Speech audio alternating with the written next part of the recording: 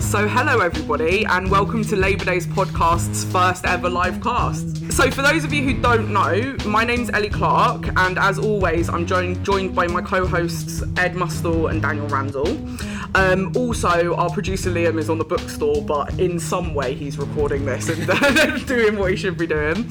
And we are also joined today by a speaker from the East Dulwich Picture House, who's going to talk a little bit about unionising his workplace because his name's Tom, by the way. Because our session today is actually about new unionism. And so before we launch into this session, what I thought I was going to do is talk to you a little bit about what we actually do. So Labour Days is a podcast that's dedicated to trade union issues and trade union history, and in each episode we try to take a sort of big, wide political debate or idea, like things around the kind of fight for free movements, and we look at how these issues have, can and will be dealt with by the trade unions under their own banner. So we try to look at both the current landscape of our movement and also the history of the trade union movement, and then we interject a good dose of socialist politics in as we go along. We do this, in short, because all of us are socialists, all of us are trade unionists, and all of us are labour activists who believe that the organised workers' movement is the only force capable of transforming society. But we also do this because we are very aware that there are a lot of kind of left pundits around at the moment who have no real connection to the organised labour movement, and most of them don't even seem to see the trade union movement as a force for change in society. So before I hand over to Dan to introduce our topic, I just want to explain how this is going to work and maybe set like a couple of ground rules. So our very own Ed the Brain Mustall is going to give us a bit of a history lesson about new unionism and what this has meant historically. Then we're going to talk. To our speaker, and we're going to get some stuff from him. And then what we're going to do is we're going to open it up to the floor for contributions from the floor. And without any further ado, I'm going to hand over to Dan, and he can introduce the topic. All right, cool. Thanks very much, Ellie. So the title of the discussion today is the new unionism ? So what we're looking at is whether there's a potential now in strikes like the strike of the Picture House cinema workers that we're going to be talking to Tom about shortly, for a similar revival and recomposition of the trade union movement to the one experienced in the earlier period that became known as new unionism in the last decades of the 19th century that Ed's going to be talking about shortly. So that's the context. And for us, as trade unionists and working class activists today, the kind of backdrop against which this discussion is taking place in a lot of ways is quite grim and bleak. So I don't know how many people saw the Office of National Statistics report that came out last month on levels of industrial action and trade union membership. But I'm going to quote some statistics from it now. It's very, very sobering reading indeed. So the strike figures for 2017 were the lowest since strikes have been recorded. So 1891 was the first year that official statistics were taken on industrial action. So actually very slightly after the kind of years that Ed's going to be talking about in his presentation. But 1891 was when these statistics began to be recorded, and since then the figures for 2017 were the lowest over that whole period. So, I mean, I don't think that requires further comment. Really, that's quite a stark statistic. Also, in the recent figures, we've seen that trade union membership, after a period of stagnation, has started to fall, and there's been a particular decline amongst young workers. So that gives an additional context and a particular urgency to the discussion we're having today, given that the strike Tom's been involved in and some of the other contemporary disputes we might talk about have been led by and have predominantly involved young workers. So, for example, in 2001, just over 20% of in 2001, just over 20% of the trade union movement was under 30, and that's down to 15% in 2017. In the private sector, where more than 80% of young workers are employed, the figure for trade union membership is just 9%. So of young workers in private sector jobs, like Tom's, just 9% of those workers are in a trade union. So that's the backdrop against which this discussion's taking place, and that's the situation that we at Labour Days feel gives a kind of real urgency to the discussion and a real urgency to the question of how can we revive our trade unions, how can we revive working class struggle. In some ways, this situation's a little bit kind of perverse, given that there's been a revival. We can have a kind of discussion about exactly what it represents, but there's been a real revival in sort of left-wing politics. There's been a surge of young people into political activity of some form, a surge of young people into the Labour Party, but this hasn't yet been reflected by a equivalent surge or uptick in trade union activity, trade union membership, or strike figures amongst young people, or indeed at all. So while we at Labour Days are all very enthusiastic about the kind of Corbyn phenomenon and the Corbyn surge and the potential that has to revive sort of radical and left-wing politics in this country, we think that will always be limited, basically, fundamentally constrained if it doesn't become an industrial movement as well, and if it doesn't express itself in workplaces, in young people joining trade unions, in young people doing the kind of things that Tom and his colleagues have done in their cinemas and organising to fight their employers. So that's the context. And I guess the kind of way we've set this up is Ed's going to talk about the history, so talk about what happened in the last period of new unionism, how did the trade union movement revive then, and then we're going to sort of translate that right down to a kind of micro workplace level and talk about how Tom and his colleagues in their workplace revived from more or less a sort of standing, well, not even revived, started a unionisation drive and a strike movement in their workplace. And what we're hoping is that people listening to this who work in these kinds of workplaces that we're talking about, or indeed any kind of workplace, might get some tips for how they can go about beginning that process as well. So that's about it from me, just to kind of frame the discussion, really. And I'm going to pass over to Ed to give us some history. Thanks. I'm not going to do a sort of chronological history of new unionism because I don't know enough about it to do that. I'm going to give a general... Now he tells us. I'm a fraud. You're losing your brain title. I'm only in this for the money. I'm going to give a general overview of that period, but I'm going to kind of talk about it thematically. So you may or may not already know, people have different levels in the room, will have different levels of knowledge about it. People listening to the episode will have different levels of knowledge about it. So it's not going to be a kind of comprehensive kind of story of what happened. It's going to be more a kind of what were the elements of that sort of episode of trade unionism which may or may not be relevant for what we're then going to hear about in terms of Picture House and all the rest of it. So, like Daniel said, I'm talking about the late 19th century, specifically the second half of the 1880s, which saw the development of a number of literally new unions, as in actually new organisations that hadn't previously existed, which is one of the reasons for the name. The other reason for the name is that it was a new type of trade unionism, very different from, and in some cases in direct opposition to, the dominant type of trade unionism that existed in this country at the time. It rejected what was called craft unionism, where unions had been quite insular, quite closed off. They were, by and large, societies of skilled workers. In order to be accepted into a union, you had to have done an apprenticeship in some cases for 6 or 7 years in a particular industry.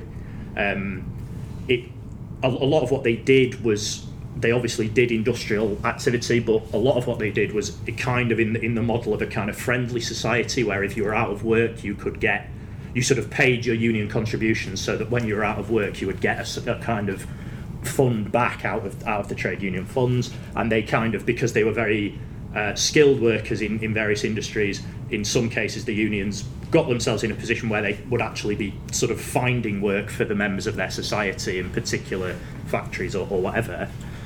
it was quite a sharp break from that sort of trade unionism, although, as I will mention, it did also interact with it. It wasn't a completely different thing.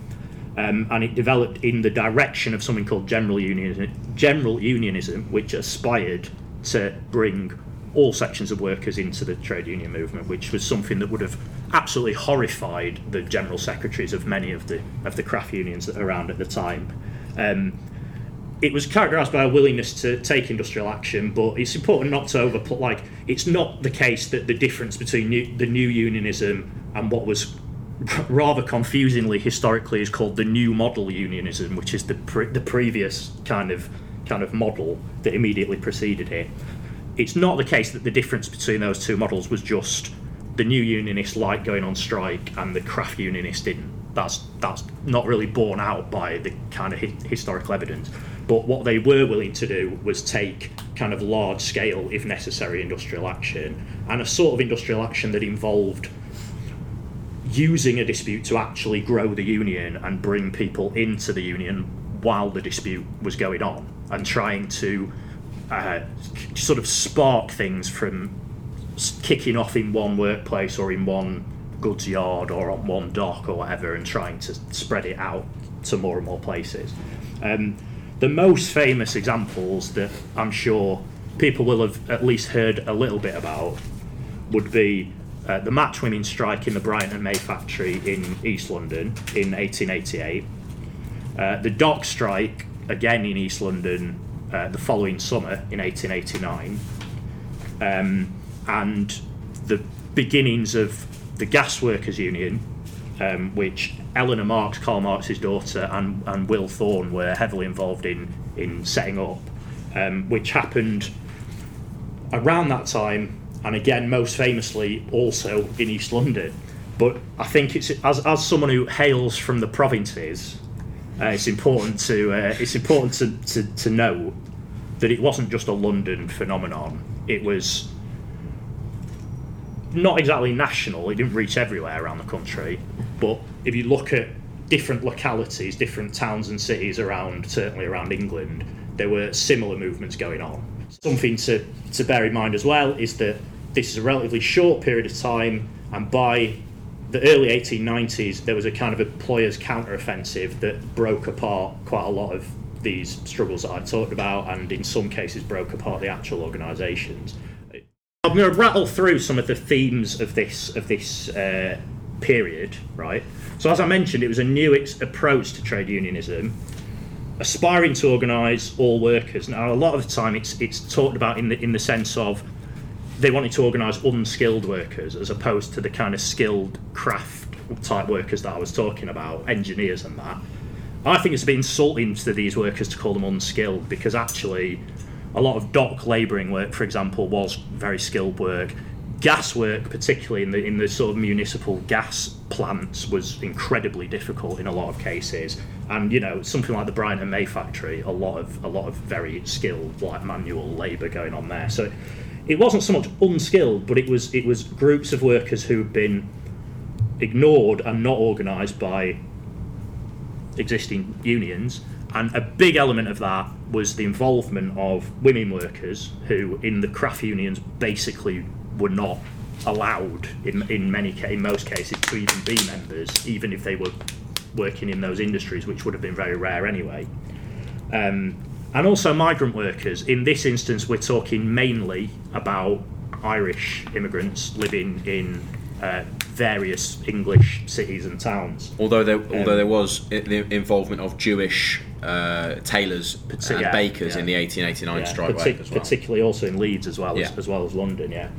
So again, kind of similarities. So if you think about kind of a lot of the cleaners' disputes that have happened in London in the last few years, very, very strongly on the back of the self-organisation of groups of migrant workers. The second element is actual new organisations, like I mentioned at the start. So the unions, they mostly began in a specific industry, but because of the way the thing kind of spread and snowballed, they kind of started to just bring all sorts of people in. So like the gas workers in East London started in the gasworks, but quite quickly there were people who just wanted to sign up to the union, and whereas your traditional union would say, well, you don't work in this industry, so go away, we're not having you. The gas workers and even some of the dockers unions as well were basically like, yeah, all right, pay your tuppence and here's your union card, which was a very, very different approach. It took a long time for these unions to actually, like I say with the Sheffield Union, it kind of flared up, became massive and then disintegrated. That happened to quite a lot of them. It took a long time for them to actually get established properly and permanently. That didn't happen until I would argue, until another period of militancy, about 20 years afterwards, just before the First World War.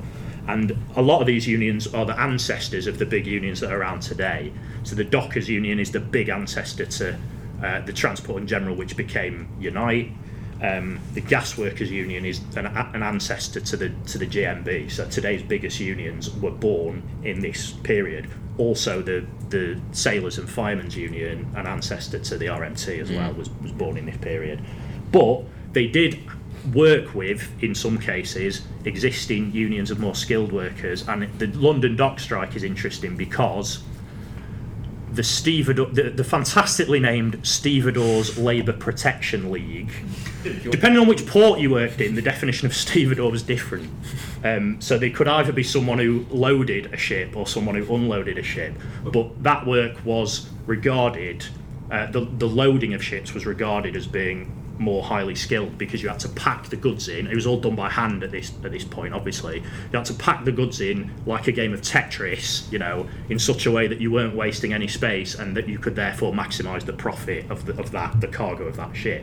And they were, in many ways, the kind of labour aristocracy of the docks, and they had an existing organisation that had existed for a couple of decades at least beforehand, and they actually didn't turn their nose up at when the dock labourers started to organise. They actually helped them and gave them advice and gave them material support and all the rest of it.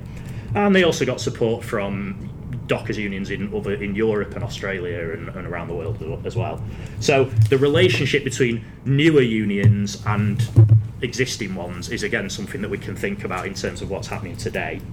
And the final sort of theme is what I would describe as a positive approach to organising, where rather than seeing trade unionism as a kind of insurance policy or a kind of a defensive position for the workers, which of course it kind of is in its most basic form, you actually kind of build the power of the union by coming up with some positive demands for a particular industry and just like hammering those demands. So on the docks, one of the demands was the dockers' tanner, which was the sixpence an hour. In the gasworks, it was a shortening of the working day, and those are both kind of aggressive demands. Rather than saying no to this, no to that, we don't want our terms and conditions changed in a bad way. You're actually saying, we want our terms and conditions changed for the better, and they were good examples of just very simple propaganda campaigns about simple and easily understandable demands, as opposed to now where you go on a TUC march and it's like, what are the demands of this march? Oh, it's like jobs and justice and the environment and growth and what, and it's like sort of amorphous. For the new unionists, it was like, we want an 8-hour day, we want sixpence an hour, we want whatever, And one element of that, which is the final thing I'll mention, is the conscious and deliberate role of socialists within the sort of new unionist organisations and this period, because people like Eleanor Marx, people like Will Thorne, Ben Tillett, Tom Mann, they were all, to some extent, were involved in Britain's kind of organised socialist movement. There's a big debate to be had over whether those socialist organisations really took this sort of trade unionism seriously, but they certainly had members and leading members within them who were sort of integral to it. So all those things, new approach to trade unionism, new organisations for trade unionism, and a sort of offensive approach to organisation are the themes that I wanted to pick out. And as we're listening to Tom, maybe we can think about whether any of that stuff is relevant to what we're going to hear about Picture House and maybe some of the other stuff that people might know about that's happening at the moment. All right, so as Ed mentioned and as we said at the top, we're very lucky to be joined by Tom Kelly, who's a worker and striker from the East Dulwich Picture House, which is one of the picture house chain of cinemas that's been involved in a quite long-running now dispute for a whole number of demands. In fact, so long-running that the very first episode of this podcast we did somewhat more than a year ago now, what was about this dispute, and it's still ongoing. But we wanted to talk to Tom, to a participant from that dispute, because we feel that it in some ways, perhaps on a slightly smaller scale, but in some important ways, it mirrors some of the themes that Ed was talking about, and that we would want to draw out of the historical new unionism period and try and spread for today. So, Tom, thanks very much for joining us. And Cheers. If we could just kick off really very simply by talking a little bit about how you got started. So, your cinema, a year, 18 months ago, never been on strike. There was no union organisation, and now you've been on strike several times. So how did you get from there to here? Yeah, so, I mean, when I was asked to come on the show, I was a bit surprised and think, I've not been there the whole time anyway. I started last summer. But it's a small site, and we've got quite a few, small number of people who work there, so I was always interested from the very beginning. This is you're on a probation period. If you join the union, then they can kind of not pass your probation, so there's this kind of to and fro in between the company and us anyway. Obviously it's a company ran for profit, which compared to some of the other struggles that I've heard about even today with colleges and universities, where there seems to be a dialogue with our company, it's a complete, we're butting heads, and at the moment there's no dialogue. There's the Pitch House or Cineworld themselves have said they're not willing to talk. So going back to our site, the site had been there it's been there now for about over 2.5 years, and within the people who were working there at the site, they'd heard some of the other struggles were going on with the other sites, and I think it's a thing that's happening even still, where we're trying to spread from one, from the Ritzy, that was one of the first sites to strike, and that they're pushing forward, and then it kind of is spreading around, and that's an ongoing thing that we're trying to do anyway, with other sites within London and even further outside of London. But I say I started, and I think it's quite relevant to this topic, where it's an industry which is full of casual workers. That's the type of people who they employ. I myself didn't intend to be working there for a long time, and don't intend to be working for a long time, and I think that's what the company relies on. People who are passing through go, I'm only here for 2 days a week or 3 days. I don't really want to get in part of a struggle, and I think this is something that we've been talking about when we have meetings and so on, that how do we get that point to those people, and what essentially a hook for even people who aren't necessarily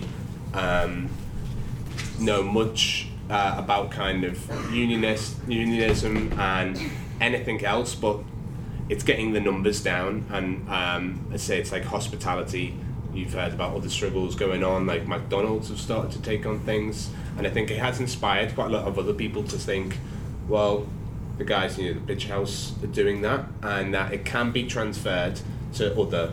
And what were the hooks? So what was the hook for you? So what was the first conversation you had, or the first issue that was raised with you, or the first thing that made you think, yeah, we could do this, we could go on strike, we could take action to better our conditions? Well, it's a difficult thing, because within this company, it's something that they actively say discussion of strikes and kind of union talk is essentially prohibited. So it's a difficult thing to do, that they're actively targeting and saying, well, if you talk about this, I mean, what you do in your spare time is slightly different, but people do daily come up to the if you're working at the council, and they say, oh, how is it going? And you've got your manager there, and you've kind of got, I do the thing where you kind of say, well, when we're not meant to talk about it, and make it clear that we're not meant to talk about it, and the manager's there and they get the idea. But for me personally, I was already part of the union were part of his Beck 2. I was already part of that when I used to work in TV, and I say, like a lot of people who work in hospitality, it's not, you either end up in the industry, or you're just passing through, or it's something to supplement a wage to pay your rent. And for me, I already knew quite a lot about. Well, I was already part of Beck 2. It came out when I finished working in TV, and was already interested. I'd been following Momentum during this time, and but I was talking to my colleagues within our site. How big's the workplace, just to give people a sense of the numbers we're talking about? Well, we've got 3 screens in the site. We could have, I think it's about 500 capacity for people in the screens, and then kind of you've got people in the cafes.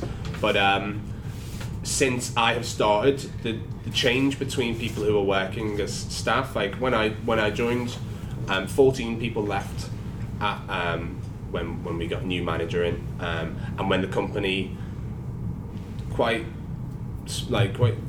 actively changed from being, when the Cineworld merger happened and Cineworld took over, there was a point where it was kind of still acting like the independent company, and over the past few months, past year or so, they've quite actively changed to becoming a far more corporate company by taking on managers who are either from other sites like Odeon Cinemas, and I say they're quite actively going to be running to be a company for profit. So it's made a lot of people either leave, but it's also made other people become, the activation that we've got to do, that the strikes become even more and more relevant, that it's I want to do this as a larger movement, but there's people who specifically, they say, oh well, what happens if I get sick? Sick pay or maternity pay. We've had someone who has just had a baby at the cinema, and they won't be getting that extended. They get the statutory, but not an extended maternity pay. And I think for me, it was part of this thing that I just want to be part of. But it's finding, I guess, individual reasons for each person, and this is within the hospitality industry. I think it is making it a personal, that personal hook and that personal reason. Why does someone want to join a union, and when they might be only doing something 2 days, 3 days a week? But I think it is something that we're working on, and I think it is showing that other places are kind of citing the picture house strikes and struggles, and it does seem to be something that is working. Whether we'll get what we want with Picture House or not is a different issue. Sure. But I think it's a larger thing than that, isn't it? So Ed talked about how one of the key features of the 19th century new unionism was making offensive and positive demands. That's certainly been a feature of your strike. So for anyone who isn't aware, or for anyone, I mean, I don't think there's anyone who listens to our podcast who won't be aware of the Picture House strike by now. But for any new listeners who might not be, so the demands of the strike, Tom, maybe you could just kind of talk us through them, because they're sort of offensive demands as well, aren't they? Yeah. They're demands to make things better rather than kind of reactive or defensive demands. Yeah, so I think Picture House, when it was an independent company, was always pretty good towards its workers, and I think that is one of the main reasons that, compared to other sites like Cineworld or Odeon, which have worse working conditions, but they were never better. Whereas, as Cineworld has taken over, nothing has changed, but as in lots of the perks that we get, seeing free films, which would make sense because your product that you're selling is films. So if you don't get to see those films, then how are you supposed to tell? Alienated from the product of your labour. And but we're pushing for a living wage. We've got the T-shirt literally on. So that won't make for good podcasting, Tom. I can't see you. So it's a T-shirt that says "Living Staff, Living Wage," which is the slogan of the strikes. And that's within London. We're saying about the London living wage, and that's different all over the country. But that's what we're pushing for here and across all sites. The living wage does change from wherever you are in different cities. I'm from Liverpool, and there's a Picture House there. Picture House of Fact, and I know they're a non-strike site, and that is something that I've discussed with people when going in and so on.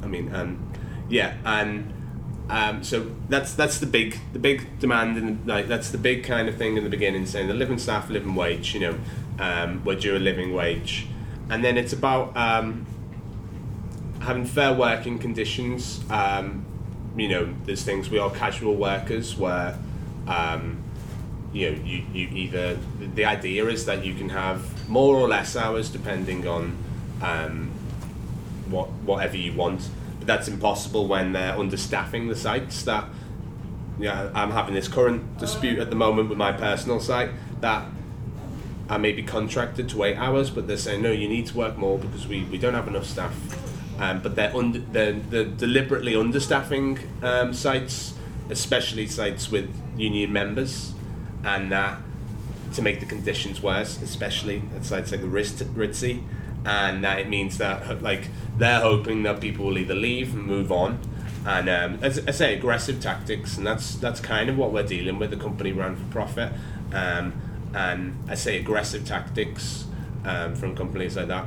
I don't quite think I've answered that question, but we were going back. Yeah, the demands of the strike. So living wage, you talked about. Living wage, maternity pay. You mentioned sick pay. You mentioned sick pay and union recognition, right? Union recognition. So at the moment, there's no talk between the company and the union. So we kind of even just to have meetings, and they have their own forum, the staff forum, which is run by the company. So any discussions that they say that's their own union. It's I mean, you can make what you will of whether you think it is a union or not, but it's run by the company. So obviously everything you're saying there is going to be logged and kind of taken down. It's not a free forum for kind of discussion and ideas. So I say the recognition of the union, and so site-based recognition as well. So East Dulwich, we're not a recognised union site, as with the whole. The only one that is the Ritzy, but that was because they were already recognised before they were taken over by Cineworld. So I'd say with those demands, they're the kind of the main bulk of it. But essentially, it's having it's having kind of fair recognition and that. Having a workplace that is comfortable and that you can go into and not have to think about all these kind of hundreds of regulations and things that are being put onto you, and so many that you, as an individual person, are not sure whether to say yes or no to these specific things. Whereas if we had the union recognition, the conversation would be had with I don't know law, I don't know what I am and what I'm not allowed to do. Whereas if the conversation was coming straight down through the union, it's a kind of collective. Then so I say, because I don't want to be having to study law on my spare time, to be knowing what I can and can't do at work. But I say this is what is happening, kind of with the regulations that are kind of being put into place. So it's difficult, I say, and it's been an ongoing struggle that is, I think, pretty hard, and I think it's about what's more than what will actually happen, but what kind of hopefully what we're inspiring for the other places as well, other workplaces. Thanks very much, Tom. We'll bring Tom back again. Sure, why not? Come on. Thanks to Tom. I think Tom's given us an excellent overview of their dispute, and also some of the kind of day-to-day mechanics of the types of conversations that got it started. We'll hopefully bring Tom back towards the end, but we wanted now to just open it up to any questions, either for Tom or for Ed, or general comments that people wanted to make. I know there are people in the room who've been involved in these types of disputes and who've been involved in building solidarity with strikes similar to the Picture House workers' strike, such as the McDonald's strike, the TGI Fridays strike, and so on. So if you want to relate any of your experiences in being involved in those disputes in a supportive capacity, that would be great. Or anything else you wanted to say, now is your time. So the first person I saw was the guy in the yellow shirt. My name's John Bryn Jones. I'm chair of the United Retired Members in Bangor, not that far away from the Scouts land. But I did email somebody in Beckton, and I said to them, in all this period that you've been on strike, and it's been a lengthy strike, and you're being in TV yourself, it's an important part of what happens Mark Kermode regularly appears on Film Review. I'd never heard him comment whatever on the strike, and there was this festival, a BFI festival, and you were down there then, there was a demonstration, and no mention. So I emailed Bectu, and I did have a reply, which I didn't get from Martin, I must say. In that, she said, oh yes, he briefly mentioned it on one occasion. Would I contact them? Would I contact? And I thought, well, this is what the union's for. I mean, I'm with Unite, and we do rely on our full-timers to, get stuck in. So I don't understand, how close do you work with Bectu? Yeah. Okay, so I saw you next.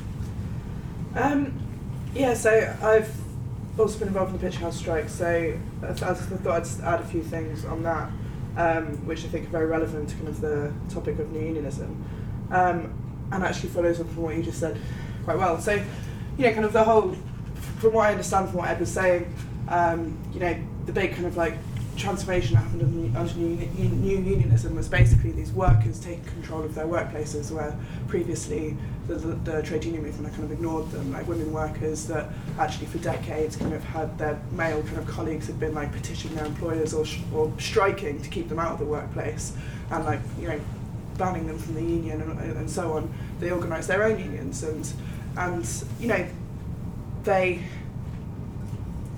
dealt with the kind of immediate kind of obstacles that were facing them because they knew that they needed to get organised. And we have just as much a kind of a pressing need to do that today. Bectu is, there's a lot to be grateful for them. They've supported our dispute for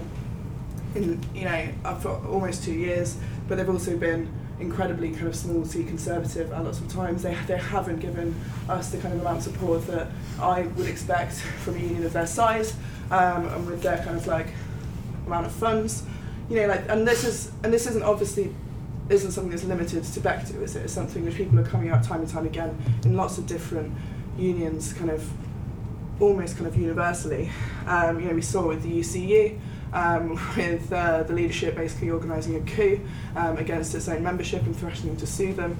So we've got this kind of like urgent task, I think, ahead of us of transforming and kind of renewing and fighting for democracy kind of like within our unions, which I think the Picture House strike is a kind of testament to, because actually I think its success is not so much down to the support of our union leadership, but rather the kind of tenacity of the workers at like in the workplaces, and actually a kind of layer, like back in the kind of period of new unionism, a layer of kind of socialists, labour movement activists, like Labour Party members, local trade unionists, that have actually stepped up to fill that deficit where Bectu was kind of like failing, organising community pickets where we weren't allowed to picket ourselves, providing the funds for like leaflets and for our strike fund, giving the kind of like guidance and proper legal advice when our kind of like union, I think, was leading us astray. So, I think there's a lot of kind of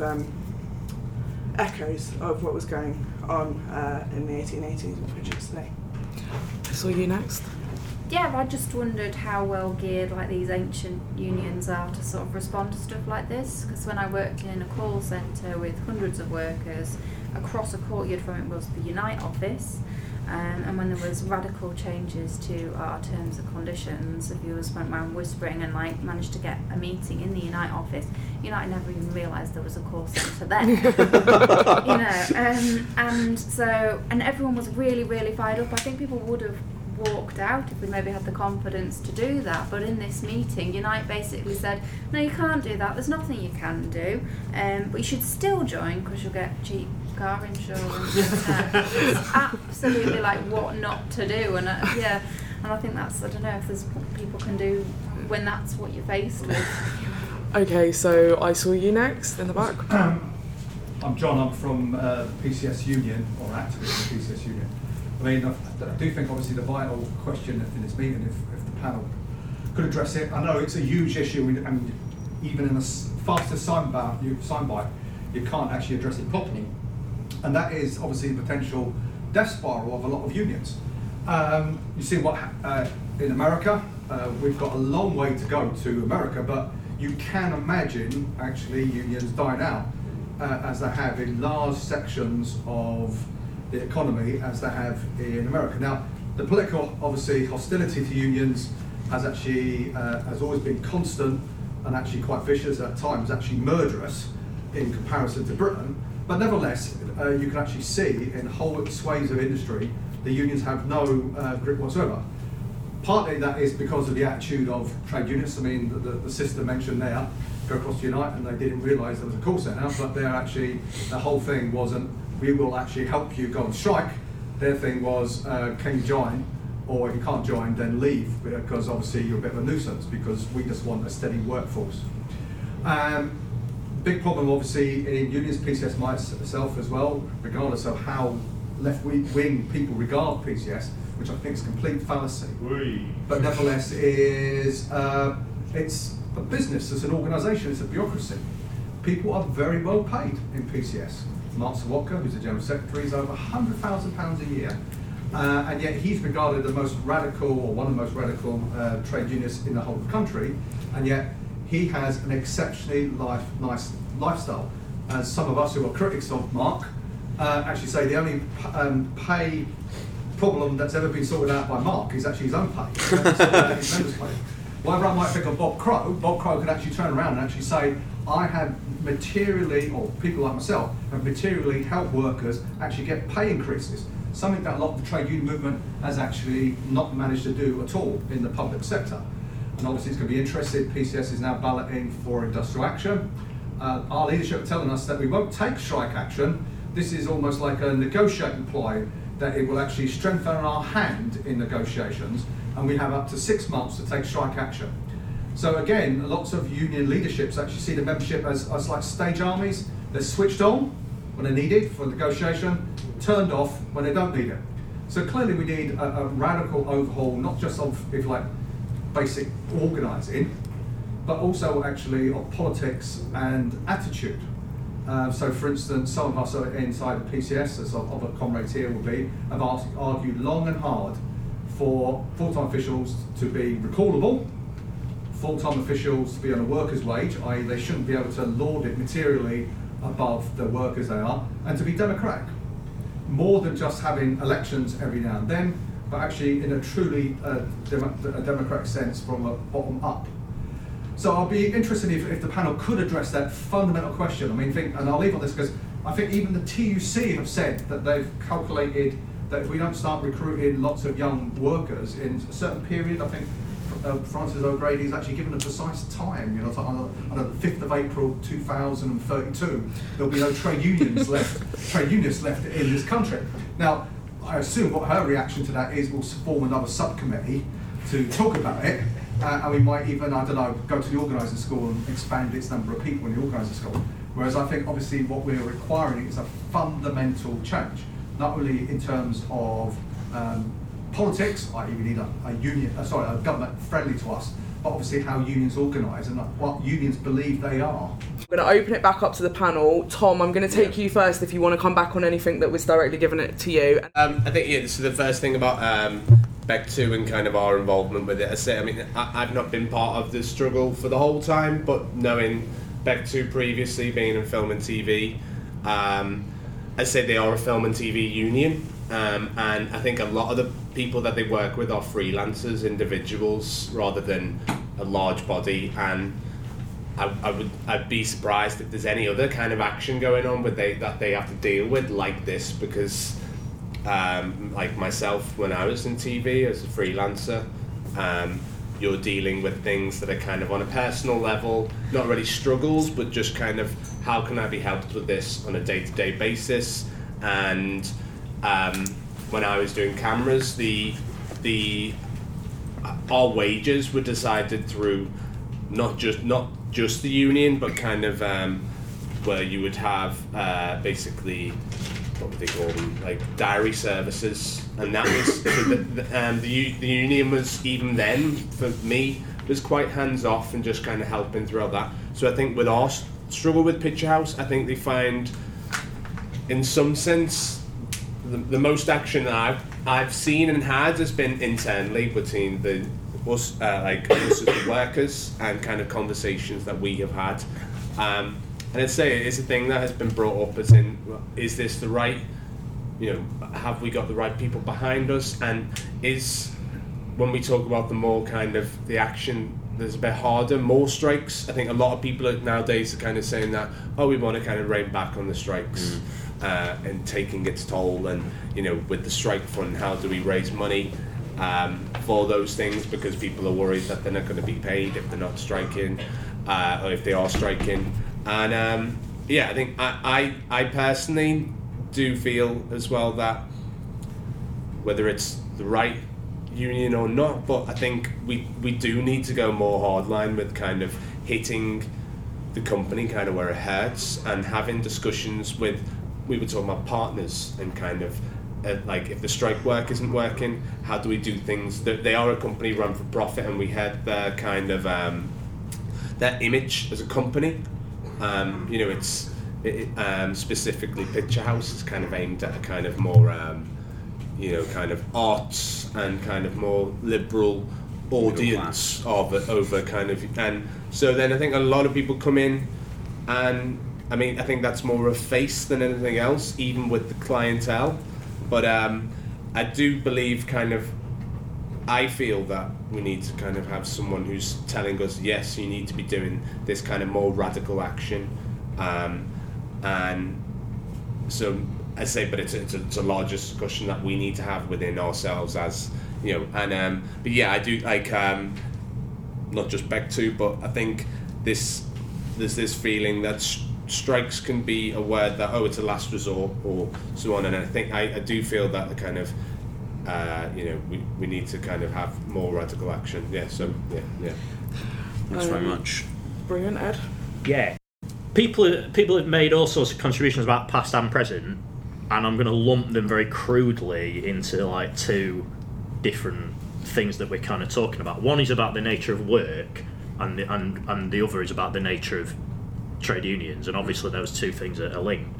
And what made new unionism new is that it was a response to both of those things. It was a response to the material conditions of work at that time, and whether or not existing workers' organisations were, as a comrade put it earlier, fit for purpose to deal with that. And the kind of question that we're facing is very much a similar question, I think. It's like, to what extent has the nature of work changed, with more sections of the economy relying more on like casualised labour in the way that the docks did and the gasworks did and whatever, and to what extent are the unions that we've got fit to deal with that? The difference is, I guess, the main difference is that for the new unionists, there literally were not unions by and large, with a few exceptions, there were not unions for the workers that they were trying to organise. So they had to set up new unions. But the position we're in is a weird one, because actually there are thousands of people in the service industry who are members of trade unions. There are tens of thousands of people who work for the big supermarket chains who are members of a union, Usdorf, Britain's fourth biggest union, that has hundreds of thousands of members. There are thousands of workers that work in high street betting shops who are members of Community, another union. There are thousands and thousands of cleaners in all sorts of industries that are members of Unison, GMB, Unite, whatever. So we have a slightly different situation, is that those organisations do exist. And then I suppose the big debate is like, do you kind of go with them and try and change them? Do you say that's too hard, like the bureaucracy is too difficult to transform, so we need something else, we need a new organisation? That's a whole sort of strategic discussion to have. A quick thing on like bureaucracy and strikes as well, though. I mean, it's important not to kind of draw too much of a kind of romantic picture of the past and whatever. And isn't that exactly what our podcast is? I mean, that's of course all I ever do. And I'm gonna sort of devil's advocate as well, because I love a good strike, but you can't be on strike all the time, can you? You need a form of, I wish you need a form of trade unionism that also works when you're not actually on, and it's easier to be democratic when a dispute is on, because loads of people get really active in the union. And that's one reason why the bureaucracies kind of want to solve things without there being a dispute, because as soon as thousands of people get drawn into not just being card-carrying members but being actual active members of a union, people do start to ask these sorts of questions like, is this organisation fit for purpose? How can we change it? How do we make it better? And that is oftentimes seen as a personal attack on whoever the General Secretary happens to be, which is sort of what's happened in the UCU and all the rest of it. But it's important to say that the new unions were not kind of anti-bureaucratic in the sense of, like, the guys that I mentioned at the start, Eleanor Marks, like, she got paid for the work that she did for all these different labour movement organisations. Tom Mann got paid a salary, Ben Tilley got paid as much as they could afford to pay him. But what they didn't have was this, like, material, like the comrade mentioned, this very divorced material life where they were on, like, massive amounts of money compared to the workers they were organising. Yeah, the bureaucracy question is an interesting one, but it's also one that existed back then as well. So the first person I've seen is the man at the back in the grey shirt. Thank you. It's Patrick Murphy. I'm an activist in the NEU, which the National Education Union, which was the NUT and ATL until recently. And I want to, well, first of all, by the way, James Connolly and James Larkin were also paid a bit for the work they did. New unionism organising in Ireland and Liverpool, but they went to prison for what they did. I mean, it wasn't that, there is a possibility of recognising that people have to live while they organise, but not a life of high privilege and all the rest of it. But I wanted to just raise something which kind of, which has struck me in our amalgamation as a union, in creating a new union, which... Episode 4 of Labour Days, by the way, is all about the amalgamation between the NUT and the ATL. We love a good amalgamation. We're big fans of industrial amalgamation. Well done for that. So am I. So am I. But one of the things that's highlighted is that, well, two things to me. First of all, I think we live in an era of general unionism. Yeah. And that the understanding of industrial unionism in terms of what it is and how important it is, it's really low level, primitive really, on the left, including on the far left. Because we have a union now that, unlike the NUT, can organise not only teachers in schools, but any worker in schools. And I'm sure that's what your podcast was about, and that's why you were celebrating it. Exactly right. Rightly so. But that new union has, however, very quickly, one of its first acts, in fact, was to sign an agreement with Unison and GMB, not to actively, or knowingly, because I've read it, not to actively or knowingly recruit somebody who could join Unison or GMB. Now, there are lots of people who are support staff workers in schools joining the new union. It's one of the fastest growth areas, in fact. So there's a kind of an element of smoke and mirrors with this agreement. But the fact is that the reluctance to actually actively build and support industrial unionism in this NEU, which I think will disappear, is not primarily about craft snobbishness. There is a bit of that. The NUT used to boast that it was a union that only had teachers in it. It was the only union that only had qualified teachers in it. And there are some people reluctant to give that away. But it's not the main reason why there is this conservatism about recruiting others. It's a lack of willingness to upset other union organisations. We will fall out with Unison and GMB if we do this, including at local level. This will disrupt our work. I know some people locally that I work with who's the local Unison union is a friend of mine.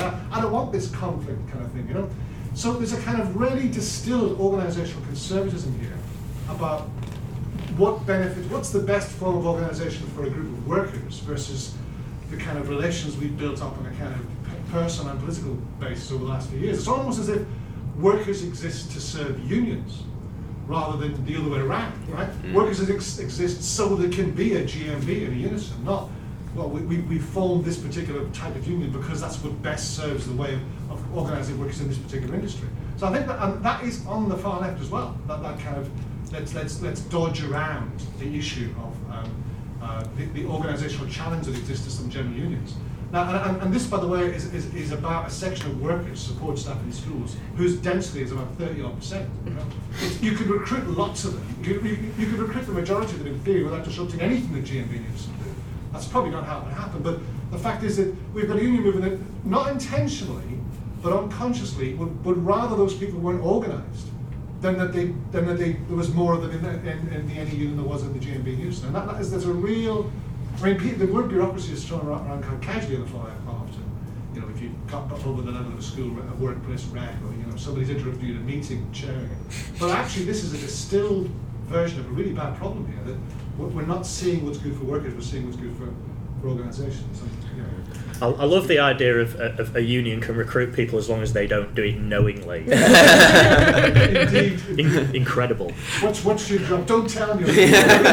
So I saw you next. Hi. I wanted to try and contextualise some of the discussion because I feel like it's missing a bit of an element, a bit of a dimension to it. So, if we ask the question, why is it necessary to kind of put the idea forward of a new unionism, and the statistics that Dan put forward at the beginning that relate to declining union membership and activity? What is the broader context of why that is taking place? It's not just that unions are big and bureaucratic and acting really lazily. There is something else going on there, and what's going on there is capitalism. And capitalism is constantly reforming itself and recomposing itself and going through crisis, and those crises are generally kind of used to consolidate the class power of the ruling class. So I just kind of want to draw that link and recognise that the fight we have in our union is to make them up to date and to responsive and proactive and offensive organisations is a fight against the constantly evolving nature of capitalism. And if you want to talk more about that, I think that'd be a great thing to kind of finish off on. Look, I think the comment about situating this in the context of capitalism and class power is obviously right, and what we're discussing, looked at from a sort of grand perspective, is how do we recompose and reconsolidate and build our own class power as a response to that. Hopefully people will have got a sense from the discussion as to why we think the period of new unionism is particularly important, and why we think we can see, again, all proportions guarded, but why we think we can see some of the themes of that period echoed in strikes like the Picture House strike, like the McDonald's strike, like the TGI Friday strike, like some of the cleaner strikes that we featured on the podcast. And part of what we want to do with the podcast is kind of amplify all of that and help to make the historical links. But I'll just finish on one thing. I mean, another kind of consistent theme that we've kind of come back to on the podcast, and that I think is very much sort of in the air supply on the left, in the labour movement, in sort of political discourse more generally around these issues, is the question of whether workplace organisation and struggle is still a sort of relevant form, and whether it's still true that it has a sort of unique potential to subvert capitalism. And part of the argument made by people who are sort of kind of post-class leftists, I guess you could say, is, look, unions are declining, that's because capitalism has recomposed itself in such a way that makes industrial organisation impossible, and so we need to kind of move past this and look at some kind of new form. Well, I mean, firstly, I think strikes like the Picture House strike should just show manifestly that's not true. Strikes in, quote, gig economy, unquote, type workplaces like Deliveroo and Uber show that that's not true. And if you look at somewhere like, let's say supermarket retail in Britain, which Ed mentioned in his last contribution, there are, I think, about 15 times more people employed in supermarket retail in Britain now than striking miners who were involved at the very height of the 1984-85 miners' strike. So about 150,000 people involved at the height of that strike. There's about somewhere between 2 and 3 million people employed in supermarket retail now. Now, you can have an argument over, okay, is that of quite equivalent economic strategic significance? I don't know. I mean, it's getting there, and I think if you were to envisage a kind of industrial union organised across the retail sector that could have a strike in stores and in distribution networks and in warehouses, I think you'd be getting up to the point of a kind of equivalent economic impact to something like the miners' strike. And there are some seeds of hope. So Usdaw, which is a shop workers union, historically very, very conservative, a couple of months ago did have a strike, an offensive strike over an offensive pay demand of workers in a Tesco logistics warehouse centre in Dagenham. I think it was Dagenham or possibly Rain, somewhere out in East London. So that shows that there is potential there. And I think for us as people interested in building and consolidating a new unionism, it strikes like the Picture House strike. It strikes an organisation in really key sectors like that, and it's things like what we've seen going on in the UCU that Ed alluded to, of workers starting to organise within their own unions against the kind of conservatising influence of their bureaucracy. So the picture is, you know, a little bleak, but the potential germs of hope are there. So that's it from me. Ed, do you want to say anything? I think we can be down on things too much, actually, and I think we should see it as an exciting time to be in the trade union movement, because there are, even within the sort of often quite opaque and kind of lumbering like machinery of the movement, it's been mentioned a couple of times by different people today. Like there is a kind of general kind of common sense developing that, like, we can't just carry on the way things have been going, and something, there needs to be some sort of shift, and that's happening, I think, on the shop floor and also in some union offices as well. And I do think that, I don't think it's beyond the realms of possibility that the Pitch House dispute, the McDonald's dispute, etc., they will in the future be seen as historically significant disputes. They're not going to go down in the kind of creation myth of the labour movement in the way that the London Dock Strike did, because something like the London Dock Strike isn't going to happen again in the exact way that happened. But I don't think we should be too coy about it. I think these are very significant things that are happening, albeit on a small scale at the moment, and maybe it'll fizzle out, but I don't think it will fizzle out.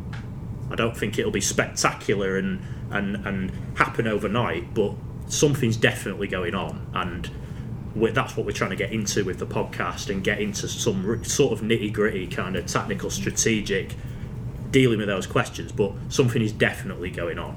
Tom? So yeah, I mean, I think like, you know, a company like Pitch House, the tactics used by the company are quite offensive. Things like when we had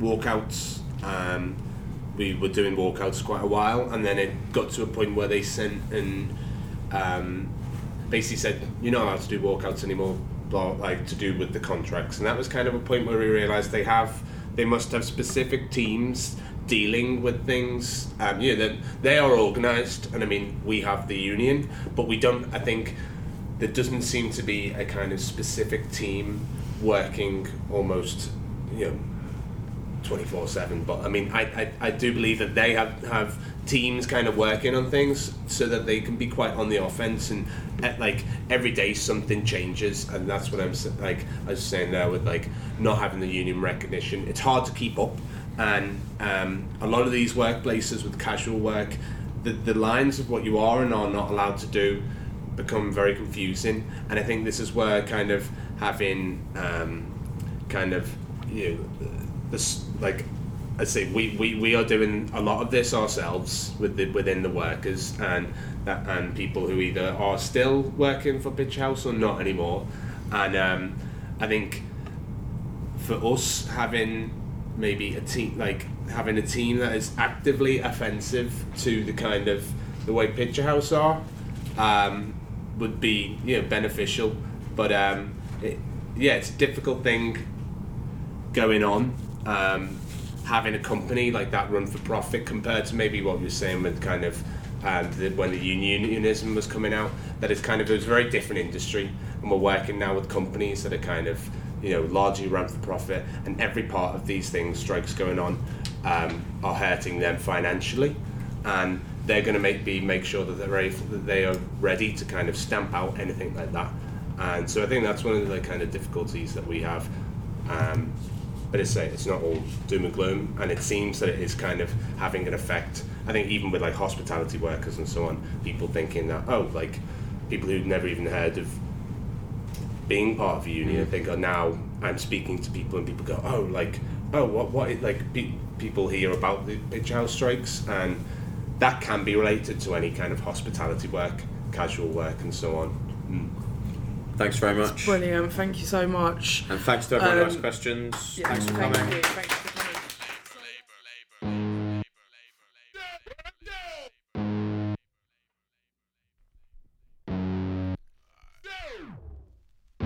You've been listening to Labour Days Live, recorded at Ideas for Freedom 2018 with Ed Mustill, Ellie Clark and Daniel Randall, produced by Liam McNulty. Search for Labour Days on Facebook and follow us on Twitter at Labour_Days. Download us from iTunes and your podcast platform of choice.